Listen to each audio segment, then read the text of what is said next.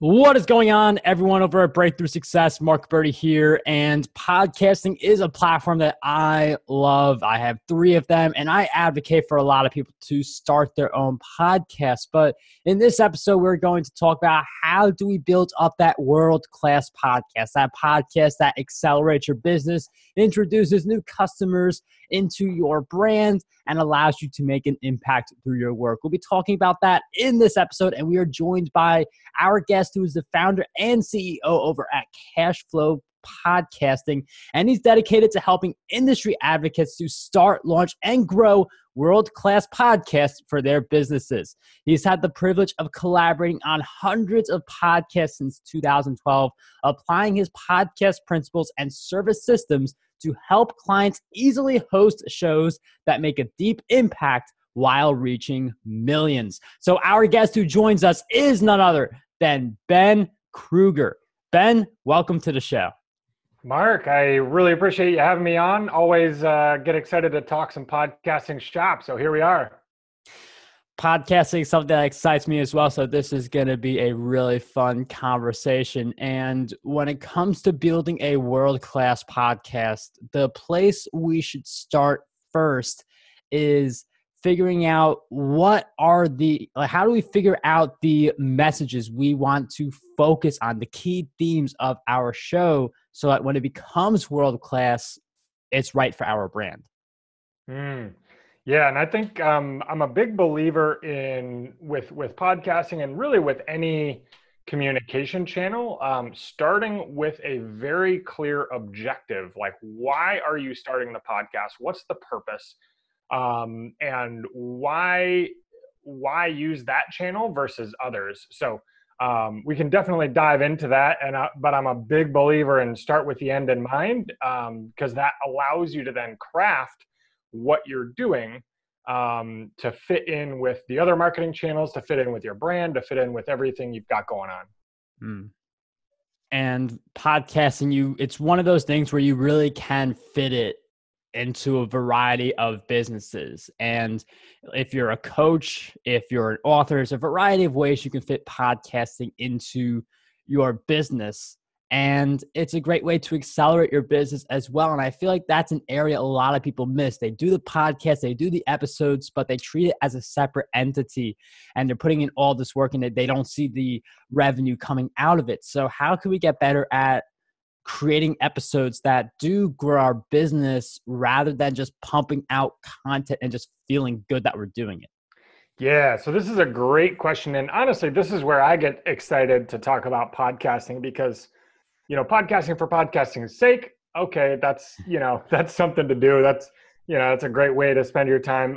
But when you can connect it back with what you are offering, how you help people, how you solve problems for people, and you make that journey easy for people, that's where it gets really exciting for me. So fundamentally what it comes down to, with essentially generating clients from a podcast, is a few key things. One is your content should be centered around helping people solve a very particular problem. So if your entire brand is around let's say building an online business, we're running with this as an example, then your podcast should be also themed around that. And your episodes, you need to think of your content as standalone resources. So each episode needs to teach, needs to entertain, and needs to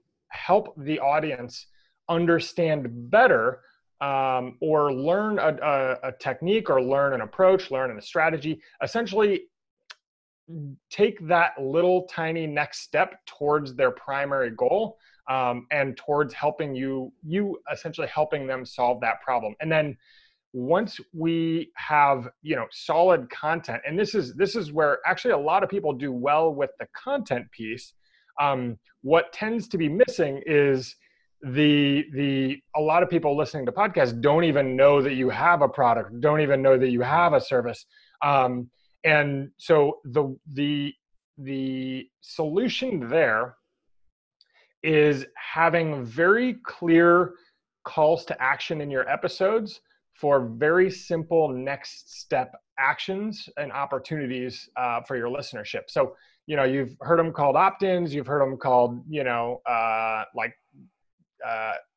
email bait, or, there's the lead magnets, there's a bunch of different terms for them. But fundamentally, what you want to have is a simple resource that helps people get a small result around your particular topic. So let's say a great example is we work with a client who the podcast is called the Dentist Freedom Blueprint Podcast. And his whole thing is he helps dental practice owners build long-term wealth through real estate investing, like insanely specific business model, insanely specific target audience.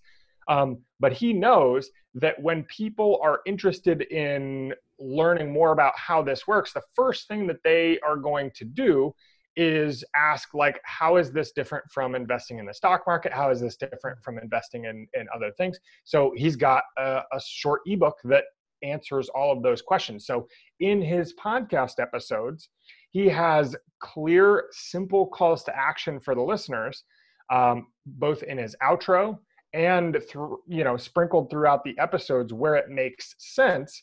That if people are wondering,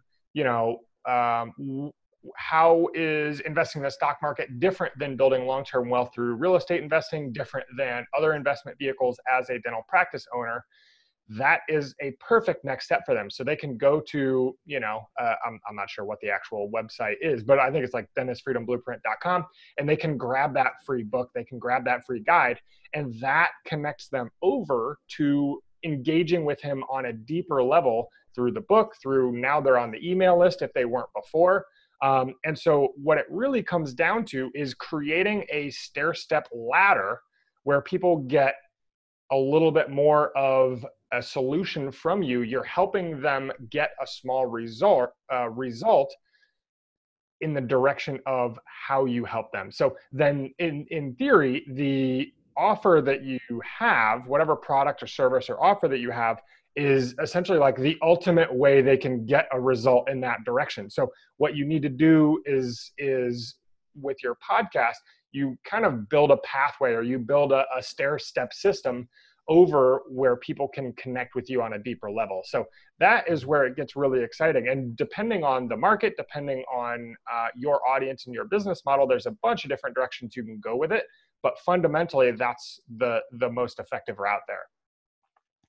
And a lot of content, it does revolve around getting people on your email list. And the great thing about podcasting and other content, you create it once and it keeps on getting you new leads. And if you are promoting a time-sensitive affiliate offer, you can always go back, edit the episode, change it, re-upload it, and then it doesn't have the time-sensitive thing anymore. But there's just so many benefits to podcasting and being able to insert those free offers that build the relationship.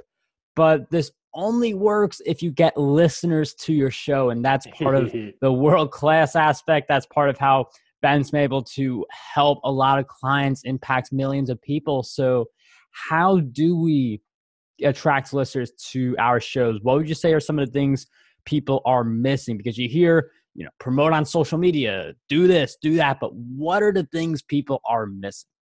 Yeah. So I have found that growing a podcast is like rolling a snowball down a hill. If you start with a chunk of snow, if you start with a base audience, whether that's people on social media or an email list or your personal network, or, groups that you're a part of online, and Facebook groups, LinkedIn groups, Quora groups, those kind of things. That momentum, that gives you the ability to grow with some momentum. Whereas if you're starting with absolute zero, scratch, no audience whatsoever, generally, I don't think podcasting is the right vehicle for you right out of the gate. Now, and just like any other marketing channel and marketing approach, each one has its natural strengths and its natural capabilities. Podcasting works really well at growing an audience and allowing for natural grassroots style growth, particularly through one-to-one sharing and one-to-one, referrals where your audience can share your content out through their personal networks. So I'm a big fan of that, and we can kind of dive into how that works. But I'm not a huge fan of, and I don't see a lot of success with people who are starting a new venture. They're starting a new brand and a new direction, and the very first thing they do is start a podcast with no audience. That isn't the strongest approach, and it's really hard to get that momentum. So I always recommend folks build a small, either an email list or a client, a small client base or a small social media following first, because it's a little bit easier to get those first followers. And then it's time to start the podcast, because then we've got that momentum and we can get that snowball rolling down the hill. And momentum's definitely a big part of it. If these search engines see that you're getting 5,000 downloads for an episode, they're going to say people like this, and we're going to keep pushing it. And I definitely see how the momentum carries forward, and having that initial audience really helps. Would you say there's some strategies that work better than others when it comes to building that initial audience so that you're all set to go with the podcast? Yeah. So one of the fastest ways, if you're willing to invest a little bit of cash, and you want to do it quickly, Facebook ads to an email opt-in is like the classic fastest way to grow an email list if you don't have a lot of connections in the industry. One of the other fantastic ways to grow quickly is to get involved in industry events and share your expertise as a speaker. Doing podcast interviews on other people's podcasts is a great way to get your name out there. And again, the same concept applies, where you should have some resource that you can share with folks and a place where they can get it in exchange for an email address. So those are some great ways, but the fastest way for sure, if you've got a little bit of capital to spend, is Facebook ads to an email opt-in, we've found.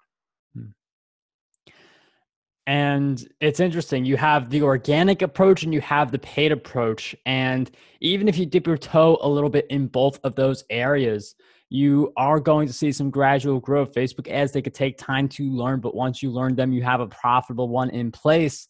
Then it's just a matter of continuously running that ad. Would you say that it's good to do like paid Facebook ads? Like would you say is a good time to do them? Do you believe in proving the concept first, or do you believe in creating a landing page and then just running the ad for that? Yeah, so I can see it in both directions. The route that I think of proving the concept, if you are personally involved in an industry where you can get a couple of clients, you can work with people directly and get their feedback on what their biggest pain points are, and you can work with them to develop your offer, your product, your service, whatever you're doing.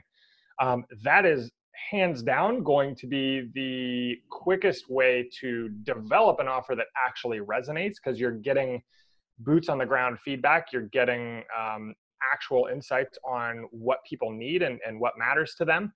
If you don't have that, then using Facebook ads to an opt-in gives you that initial group that then you can do a proof of concept offer to. You can see if what you're creating or what you're planning on actually resonates with those folks. And if it does, awesome. You can, get some feedback from those individuals, refine what you're doing. If it doesn't, that's where you may need to scrap it. You may need to figure out, why is this not resonating? Does it not solve the pain point? Is the pain point not painful enough? There might be a couple of different things going on there, but essentially what it comes down to is proof of concept. So you want to have that race to proof of concept of what you're offering and what you're planning to do for people. And then Facebook ads works really well at, okay, I know my proof of concept. I'm going to pick one very specific audience to start with as my core. These are my core people. And so that allows you then to run through your offer a few times, refine it, figure out where it adds the most value. And quite frankly, who you enjoy working with as a provider, as someone who offers a solution. So it's an iterative process for sure. But I see Facebook ads being one route to getting some initial eyeballs if you don't have any other access to traffic sources. And it's good to view it from both of those sides, because if you have the audience, you should be doing what you can to see if the concept works. If you have a good conversion rate, if the landing page, the back end is looking good. But if you don't have an audience, an ad can work also, but you do want to keep that budget very small because you don't have a proven concept yet. Once you have it proven, you can play around and expand with it. On the podcasting front, there are usually two styles for the most part. And there are other styles that it's a little bit of a combination, but the two main styles are interview-based shows and solo-based shows. And me personally, I like to do the interview-based shows because you get so much more content out. There's accountability, but a lot of people are also advocating for solo shows to provide more of your value. And I'm actually thinking about doing this with Breakthrough Success. Actually, by the time this episode comes out, I may have done some solo episodes already, but I am wondering, what's your take on the interview versus solo? Should we just be doing only one or the other, or do we lean more towards one or the other? What are your thoughts on that? Yeah, so I think this is a great question, and what an interview show allows you to do is a little bit different than what a solo show allows you to do. You mentioned a little bit as you were talking into it. Solo shows really allow you to highlight your own expertise and your own knowledge, and it positions you as the teacher, the educator, as the coach, as the consultant. So if you want to have a relationship with your audience where you are the expert, you are the person who has the solution figured out, and you can then share that with them through the podcast and through your products and services and your other content. That's a great positioning tool to allow for listeners to create that mentor-mentee, that coaching relationship with you from absolute day one. Now, the interview-based model, I think, is a great model when you want to position yourself as an authority. You kind of get a little bit of that rub-off authority from interviewing other authorities in your space and the credibility there. I think it's a great way to generate high-quality content, especially if it's on a breadth or a wide area of topics so that you as an individual don't have a ton of expertise around all those different areas. But also it allows you to highlight more and more other people's stories and their journeys and their experiences. So especially if you're creating an audience where the audience either is there to learn from the guests that you bring on, or they're on the same journey as the guests that you bring on. They have potentially similar stories, and they want straight up just examples of other people and how it works out for them or doesn't work out for them, and how they can watch out for what's coming. But fundamentally, I think if you're thinking about, should I do an interview show or should I do solo, I'm a big believer in do what naturally intrigues you. Try out whatever feels interesting and exciting for you. If you're terrified by the idea of doing a solo show, because I know a lot of people, if you get behind a mic and there's just this like blank space and you're not sure what to even talk about, then start with interviews. If you feel like you are interested in doing both, I'm also a big believer in not having a solid, we only do this on this show format. You can do some interviews, you can do some solo, you can play with your show format a little bit and get a little bit of the best of both worlds, especially if you're using the podcast as part of a business, part of a brand. And then one other side benefit of the interview style is all the super value add networking capabilities, and like connecting with somebody and essentially saying, hey, I would love to feature you to my audience of, this targeted group of individuals. I'd love to bring you on, feature you and your expertise and your story. Like that is an incredible way to open up doors for you as someone who's leading with value first. You're not reaching out to them to ask in a taking way, which a lot of sales and a lot of, cold outreach feels like it's very taking. But you're making that connection in a way to offer value. And then that kind of snowballs into its own momentum where you just get all these connections coming to you, and you get individuals coming to you because you are the podcast host. You're the one who's got the platform that people tune into. And so you get that rub off credibility, you get the expanding network over time, and you get exposure to some of those individuals' audiences as well. So there's a lot of different things going on there with the interview versus solo, but I'm a big fan of both for their own reasons. And I like how there's different reasons to do each of them. And that's just what I've heard about that in the space. And it's one of the reasons why you're probably seeing the solo episodes right now. As of this recording, I haven't done a solo Breakthrough Success episode, but you've probably seen them by now. But I want to go more into the interview style, because with an interview, you get to engage with people, you get to talk to people, build relationships. Some of the people who have been guests on my show, they've helped me with promotions. We've done cross promotions of books, and some people have either become clients or attracted new clients to my business. So a big part that not everyone is looking at is the follow-up process with guests. So I'm wondering if you could share with us, what is your follow-up process? Someone comes on your show or your client's show. What does the follow-up look like with the guest?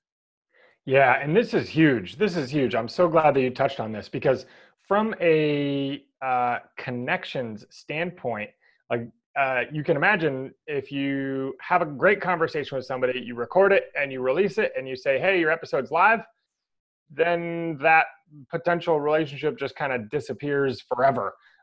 Whereas, like you were saying, if there is the potential for referrals, there's the potential for cross promotions, there's potential for essentially different forms of collaboration where you can actually help each other out and support each other in a abundance mindset. So there's a few things that we find work really well in terms of creating that relationship. One is actually just informing the guest when their episode is even going to go live. It's amazing how few people actually let their interview guests know, hey, we've got your episode completed. It's scheduled to go live on Tuesday. And we would love if you shared it out, but I really enjoyed having this conversation. It doesn't have to be fancy. You're just following up with them via email or if you connected with them originally on LinkedIn or Twitter, you can do it that way. But letting them know is huge, because that immediately gets you back top of mind. Because sometimes it's a couple of weeks since, from the time you did an interview to the time it goes out. So oftentimes, people are busy. They just forget and they move on. So that's important, is letting people know when their episode is going to go live. Then I'm also a believer in sending them pre-written marketing templates that they can share your episodes out to their existing network and their existing audience. A lot of times, we recommend that folks do this either the day the episode does publish or the day before. And these can be simple social media posts, but you can tag the host, you can tag the guest and their name and their social media accounts, and any of their brands and that kind of stuff. So you can really tie it in, make it super easy for them to share and promote. And again, not everybody will, especially people who do a lot of podcast interviews. They're not going to promote every single podcast interview they've been on, but I can sure say it makes it a lot easier when you pre-write and pre-script and pre-template the whole thing for them. And that, they always know, okay, I can do my own thing, but if you provide it for them, that makes a huge difference. And then one thing that is kind of, this is like the above and beyond that I see. There's two things that I've seen work out really well. One is if you as the host actually think, and honestly, this can go either way. If you've been a guest on a show or if you were the host of the show and you had a guest on your show, you can think about that person's business, that person's brand, that person's audience, what they're about, And if you can see any potential ways to collaborate with that person or support what they are doing to contribute to what they're doing, reaching out to them with an email, a LinkedIn message, and saying that one thing. So maybe you have some audience overlap, or maybe you, as a service, support the higher end of that client spectrum, and they support the lower end of that client spectrum. You can reach out and say, hey, occasionally we get inquiries for folks who aren't really qualified for our service, but they would do great with a program like yours. I would love to, what's a great way I can send them your direction and connect you with some business if that's a great fit.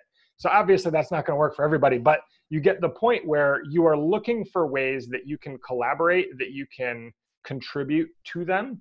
And a lot of folks are open to having a follow-up conversation if you can think of some ideas on potential ways you can collaborate, just to spark the thought process of what that can look like. Because a lot of times if you just reach out and say, hey, I'd love to have a call to see how we can collaborate and support each other, it's just too general and bland and broad and doesn't actually say anything. So people who are super busy just aren't interested. But if you can say, hey, sometimes we get, inquiries from folks who aren't qualified for our service, but might be a great fit for your course. I'd love to talk about ways we can collaborate and support each other. Boy, that sounds a lot more interesting. That sounds a lot more enticing. So that is one route that works really well. The other route that makes people feel special is doing things that are less scalable, like sending a handwritten note or sending a handwritten postcard or letter. Now, obviously, this requires having their email or their actual physical mailing address. But in the interview booking process, you can set up your forms, your intake forms, so that you actually get their email or their mailing address, and you can send them a card. You can send them a thank you for being on. Really appreciated having you, share your expertise with our audience. And it can be very simple, but that just some of those simple actions that aren't super scalable are the things that stand out for guests and actually create more of a relationship there. So those are some first ways that you can do it. Then, depending on what type of relationship you're trying to create, there's a few other routes that you can go, because you can use podcasting as a way to get a foot in the door with potential clients, especially if they are bigger corporate, department type clients. You can use it as a way to build out connections in an industry for like referrals and cross promotions, and maybe even lining up speaking opportunities in the same industry. So beyond that, a lot of times it has to be unique to you as a personality and your brand. But I think what I've shared so far is definitely enough to get people started in creating better, longer relationships from those interview conversations.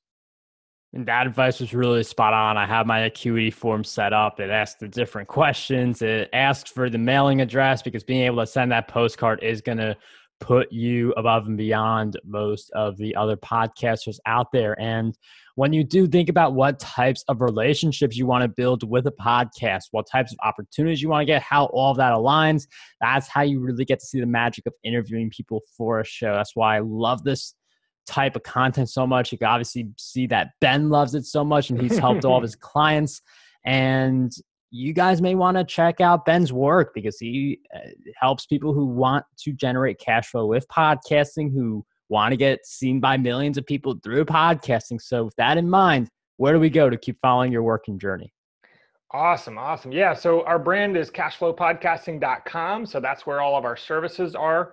And we are a service company. So we put out a lot of educational content. We've got a book, we've got some workshops and various things, so that people can apply these same principles for their own business if they're not interested in having it done for them. So that you can find all those resources at thepodcastprinciples.com.